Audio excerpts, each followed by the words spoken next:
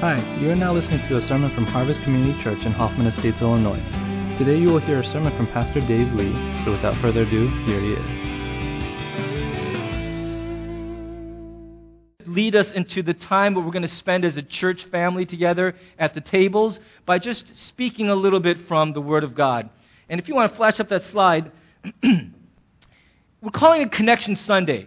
Now on your bulletins, you should have a copy of our church logo on the very top of it. Do you see that? If you look at our logo, the most prominent thing is that little thing of wheat, and then there's a circle. That logo is very symbolic. It represents the harvest, which is the world, and the wheat. We want to see God draw people to Himself. But the community part is symbolized by that little squiggle at the bottom. Do you see it? It looks like interconnecting links. This photograph that you see is what that little squiggly represents. It's hands joining together, the idea that we're not just going to reach the nations without reaching each other. We are meant to be a family that loves one another. And this Sunday represents our commitment to forming meaningful relationships. Now, as the firstborn son, and for a long time the only one of my parents' sons who lived in the United States, it fell to me to serve as their IT tech support nerd. Okay? I'm trained in microbiology and theology, not IT, but I have a real interest in computers, so that was my job. At least I knew more than my mom and dad, so that's what I did. And I remember once, I'll never forget this, I took a phone call from my mom, and she said, the printer's not working. She was so frustrated, and I sat there and I talked her through everything on the phone, diagnosing it, still no dice. So I finally said, Mom, I got to drive up there. And it's 45 minutes to get up to Libertyville from where I live. And I drove up, and I opened the door to their office, and I looked, and after some jiggling around, what I realized was the USB cable was unplugged from the printer. Don't know how it got unplugged, but it was just nestled at the edge of the socket, but it wasn't plugged in. I learned a couple things. One is, it's really frustrating to drive 45 minutes to plug in a switch. Okay? But the other is, proximity is not the same thing as connection. Okay? And what I mean by that is we're packed in pretty tight. You're sitting at a table with a bunch of people, but right now you're just looking up at me. That's safe, isn't it? You see that there are other humans at your table out of your periph. Some of these people, you have no idea who they are. You're kind of dreading, am I going to have to get to know these people and bare my soul and make small talk? The truth is, it's possible to go to the same church for years and not be able to connect a name to a face. And you know, the truth is, since we've moved out to this high school in June, we've grown numerically quite a bit. But with that numerical growth, one of our constant practices in our home is we invite newcomers just randomly into our house for dinners just so we get to know them. And as we're listening to what some of the relative newcomers to our church are saying, never before in the history of our church have I heard as many times that it's hard to break into the fellowship of our church. It's hard to make connections, hard to get to know people. And it's not just because our church is filled with unfriendly people, but it's because I think as we get bigger, we're going to simply have to be much more intentional about meeting people and building friendships. I don't think it's just going to happen naturally anymore. There was a time in our church's history where the entire church was about those first two tables over there. You had to really try hard not to know everyone. I mean, you had to be a sociopath not to know everyone in those days. Those days are gone. Today, you're sitting in a room filled with around 200 adults, or maybe more. That's not a huge number, but that's big enough that you can get lost in it, and you have that awkward feeling of like, I met you once, I should know your name, but I don't, so I'm going to avoid you for the rest of history. Rather than just going, dude, I met you once, what was your name again? I want to say Mike. Oh, no, it's Malcolm. And you just say, oh, okay, great, thanks for the correction. To make it easier on you, we've got name tags today. Keep them on until you go home. Take them off only when you get into your vehicle. That'll help us get over that awkwardness of what was your name again, and just go, hey, Tom, like you've known each other all your lives. That'll help us a great deal. Okay? This morning is our bid to really help us connect. And in order to set a biblical foundation, I'm going to spend the next 10 minutes or so just laying out something from God's Word that will help frame your thinking about why this is important. And it comes from Acts chapter 2, verses 42 to 47. Can we flash that up there? Acts chapter 2, verses 42 to 47. Listen to what it says. This is a description of the early church in Jerusalem shortly after Jesus ascended to heaven. It's very familiar to us. They devoted themselves to the apostles' teaching and to the fellowship, to the breaking of bread and to prayer. Everyone was filled with awe, and many wonders and miraculous signs were done by the apostles. All the believers were together and had everything in common. Selling their possessions and goods, they gave to anyone as he had need. Every day they continued to meet together in the temple courts. They broke bread in their homes and ate together with glad and sincere hearts, praising God and enjoying the favor of all the people. And the Lord added to their number daily those who were being saved. I've preached on this passage before, and as I went over it, there's just so much there. I'm tempted to preach another 1-hour message on it right now. I'm not going to do that. I couldn't possibly do justice to this passage in 10 minutes. So I'm just going to give you a couple pieces of highlight film, okay? And the first is that the church is not just about connecting vertically, it's about connecting horizontally. Now listen, I recognize that we're all wired differently. How many of you in the Myers-Briggs are extroverts? Ease. Raise your hand. Yeah, we're crazy people. We get energized. In fact, you can put your hands down. After a cocktail party or something, or get together, you're like wired. You can't fall asleep. I need more people. How many of you are introverts? That doesn't mean you're shy or socially awkward. That means after you've worked the room, you need a couple, very strong pharmaceuticals and a bottle of scotch, and you need to sleep because it's too much for you. All that human contact just drains you of power. I know that our approach to the church is often flowing out of the way God's wired us in our temperament. But you need to know that you cannot spiritualize your personality. The weakness of those who are extroverted is we're so into people we forget God and the quiet contemplation that builds the soul. And those who are introverts love alone time with Jesus. It's just that this church would be great if it weren't for all the people. Right? If we could do e-church where you could sit in your underwear and give offering with a PayPal and all that, you would love it. We're never going to do that. The truth of the church is this. It is as much about connecting with God as it is about connecting with people. There is a sequence. You connect first to God. Don't get that wrong. Don't get that out of order. But in the same breath, when somebody asked Jesus, what's the greatest command? He never just said, it's to love God, and he stopped talking. Even though he was only asked for one, he gave two, didn't he? Love people the way you love yourself. You can't separate a love for God from a love for people. It absolutely matters to God that we connect with each other in this church. If you think that's not important, you need to read your Bible again because it is of critical importance to God. Just look at verse 42 again. Just flash it up, would you guys? Verse 42 of this passage.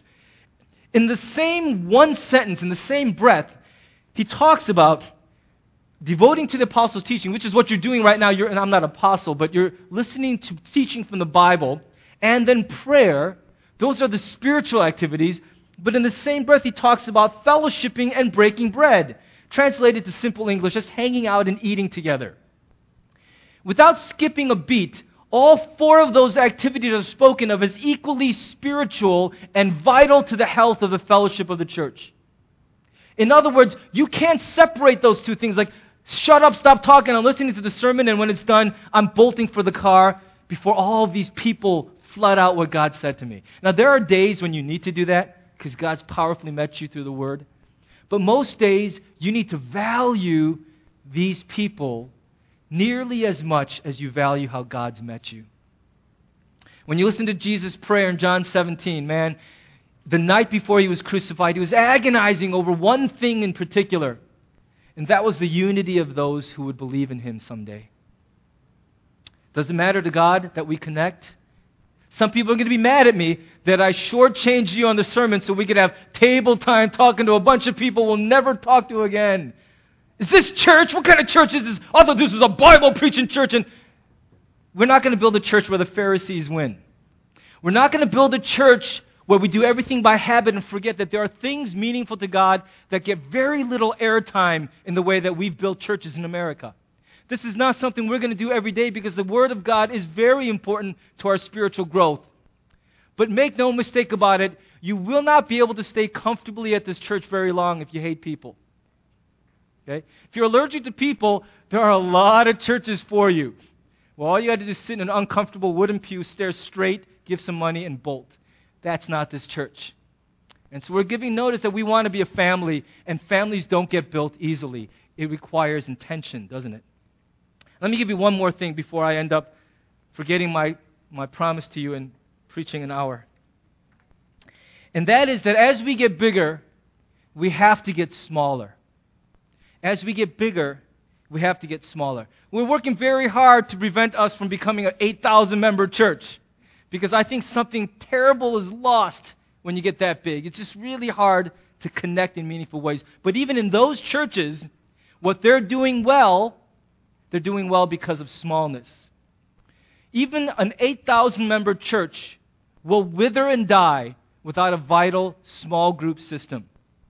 I can't say enough about this. What you don't see in these verses that we just read is that one verse earlier in verse 41, it says that after Peter preached the sermon of the century, at least 3,000 people joined the church that day. Are you ready for something like that? I mean, I'm not the worst preacher in the world, but I can't imagine 3,000 people coming to Christ and joining the church after one sermon. That's what happened. They became a mega church literally overnight. And it's tempting when you read verses 42 to 47 to have this mental picture of this quaint, tiny little startup country church where everyone knows each other. But we're talking about a church that is over 3,000 people strong. And these descriptions are about that church. In other words, this mega church held it together and enjoyed intimacy because they were committed to smallness. Now, it was a commitment to smallness not by choice, because they were a very unpopular religious movement. They had to go underground a little bit and meet in people's homes. That's not such a bad thing. Because as they met in people's homes, as much as they did in the temple, they also met in homes. Does that sound familiar to you? Sounds an awful lot like community groups, doesn't it? And as they did that, in that smallness, they really began to feel this genuine love and intimacy which the human heart was created to long for. So it's important then that even as we get to just around 200, that unless there's a smaller slice of this church you are communing with regularly, you're going to miss out on a big part of what it means to be in a church. I don't want anyone here to be an audience member. We are a family, and that's going to require something smaller. So if you're not in a community group, this is my most heartfelt plea and plug for that. You've got to get involved in community groups. Don't put it off any longer. You have no idea the poverty you are voluntarily enduring in your life by not becoming part of that. We don't make any money from having you in small groups. We don't gain anything extra. This is for you, because this is when the church will start to become real to you. At the same time, if you read this passage carefully, there's this undeniable linkage between eating together and falling in love with people. Have you noticed that when you're trying to win a lady's heart, guys, they say the way to a man's heart is through his stomach. I really don't think that's true. I think the way to a woman's heart is through her stomach. Okay? I'm convinced men, just quantity, just feed me much. Women are the ones who are like, you're not taking me to that place, no way. And they're looking at they don't even look at what the words, they just look at the number on the right, and they go for the highest number, and that's going to be yummy, and you really like me, right? I guess that's a test. There's something we can't deny about the way the human heart opens up when we share food with each other. Praise God for our food team. Every Sunday, they give us food that makes you want to stay here. You're like, White Castle or this stuff, forget White Castle. I'm staying here because it's good. And when you stay over the food, what happens? You sit a while with people and you talk. That's why we love having these people, random guests, just over to our home, because when they enter, they enter relatively like strangers. When they leave our house, they are our friends. And there's something amazing whenever we've been invited into people's homes. We feel like, you know what? I don't know you like I've known my lifelong childhood friends, but I know you now. I number you among those small group of people in this world who've let me into the sanctum of their house. And I really treasure that. One of the reasons that we encourage small groups to eat together is because in that small setting over food, something amazing happens. Even the business world knows this. Do you know at Amazon.com, Jeff Bezos instituted something called the 2-pizza rule? Any project team that cannot be fed adequately with 2 pizzas is too large. That's hilarious to me.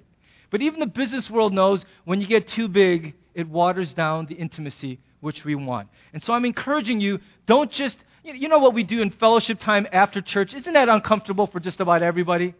You know, the Christian happy hour thing that happens back there? You got a cup and you're like, I don't know, it's overwhelming. I don't think anyone really loves that time, which is why if this goes well today, we're going to try to do this like 4 times a year to at least give us a meaningful depth of connection with a smaller group of people. Are you with me? I can tell you that community group has value. My community group, the Palatine Community Group, and I say this not as a commercial, but as a testimony. They are without doubt among my favorite group of human beings on this planet. I love this group. They have become my tribe. I'm not a member, I'm not a leader of that group, I'm a member, but I got to tell you, I will go to things I don't necessarily want to be at if they're going to be there because I love being around my group. Yesterday, we endured 8 hours of Omega training together, 8 hours, y'all, at the same table, and then we went out to dinner afterwards like we hadn't had enough of each other. And to me, this is what I've been longing for a very long time, is a group of people that I genuinely want to do life with, where it's not about work and getting the job done, it's just about we know each other, and I want to take care of you because I know you're going to take care of me. And I wish for all of us that we would find that kind of fellowship. And if you're in a community group and you're like, oh, that doesn't sound anything like my experience, then I ask you, dig in harder. Raise the bar. Give more. Expect more, because your group can be exactly like that. Everybody in your group wants it, including you. We just got to go out there and get it. And I'm asking you today as practice that with this group of relative strangers in your life sitting at this table, that you dig in and decide, I'm going to get to know you a little bit today. I'm going to wrap up with this. I know that there's a voice in the back of your mind right now that's saying, really, who are these people in the big picture of my life? I'm kind of saturated. I got all the friends I need. I don't need you to become a piece of gum stuck to my shoe trying to find me every Sunday. I know there's a part of you that's saying something like that. Like, I really don't want to get into this. That's the part of you that's going to kill our church, man. I'm just going to tell you right now. That's the part of you that's the red guy with the horn sitting on this shoulder. Flick him off and shut up. The one with wings on this shoulder is going, dig in. You never know what a stranger is going to become in your life. You never know. Some people I count as my lifelong friends. I never thought I was going to spend more than a week with them. But you just never know. So press in, dig into these relationships today and say, I'm going to practice with you what it's like to love another human being. Here's how we're going to do it. We're going to live out Acts chapter 2, verse 42 in about an hour or less, maybe about 45 minutes. For the first 30 minutes, I'd like you to just share your story or introduce yourself to the other people in your table. I noticed some of the tables are looking a little more than 8 people, and so one of the first things you might have to do is review your math. And this is just so that you get the most value out of your time together. I don't want you to kick out one person necessarily, but volunteer yourself if you're at a table of more than 8, just to keep the conversations flowing. Everyone gets around 3 minutes to introduce themselves. You don't have to fill the whole 3 minutes. Let me hear the sighs of relief. Some of you are like, dude. But I want you to try at least. And here are some of the suggestions.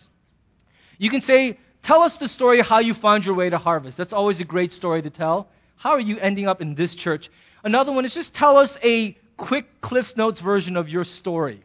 Wherever you want to begin, tell us who you are. Maybe another is tell us something that's really happening in your life that's defining you and you want to share it. Now that's a risk because you don't know these people, but it will really do a lot to tell them who you are and where you are right now. Does that make sense? So those are 3 suggestions. If you don't like any of those 3, pick something else, but you got 3 minutes, and around 2 minutes shy of that 30 minutes, we're going to, or that 25 minutes, we're going to actually give you a little pleasant chime, or we're going to let you give you some kind of 2-minute warning when you got to wrap it up. If you see somebody who's monopolizing the time, and they're starting, once I was a zygote, and then, like, when they start from there, you're like, 3 minutes. Don't be afraid or don't be offended if someone goes, thank you. That's harvest speak for be quiet now. Someone else's turn. Okay? After that, I'm going to call us all back to attend to the front, and then we're going to take communion at the tables together. But instead of the pastors and elders serving the elements, you'll be serving it to one another, and we'll give you some instructions on how that will run. And at the end of that time, then, you're going to pray. And because not everybody is comfortable praying, we're going to ask the table leaders either to pray for the table. By the way, you do have somebody at your table who is designated, I think in most cases, to be a table leader. A couple of our leaders went AWOL. Or you can just have one person who wants to pray for the group volunteer to close out that time in prayer. Are we all together? Now, here's the last piece. When the whole service is done, our Children and Seeds Children's Ministry are working hard right now making snacks. The food ministry is overseeing it, but be nice to them. Don't spit it out into a napkin in front of the kids and stuff like that, all right? You're going to go back there, get some food, bring it back to your tables, and in a more informal setting, you're going to just hang out for 10, 15 minutes with the people you've been sitting with all service and just get to know each other a little more. And then when you feel like you're done or you got to go, just go home. Even better yet, go out for coffee together and keep it going, all right? Are we good? Let me just pray for our time together, and I'm going to release you to your table time. Let's pray. Lord, we thank you so much that though you are the most important person in this whole universe to us, you have filled our lives with other people. And we confess that there's an aloneness we feel inside that isn't always filled up by you. We need each other. And that was your plan and your design. And so today at Harvest, as we try so desperately to connect to each other, bless our efforts. Give us generous hearts. And we pray that every person in this room will feel welcomed in, loved, heard, and seen before they leave today. We pray this in Jesus' name. Amen. Amen.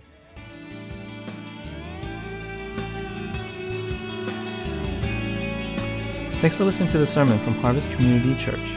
If you would like more information or have any questions or comments, check out our website at harvest-community.org. Thanks for listening.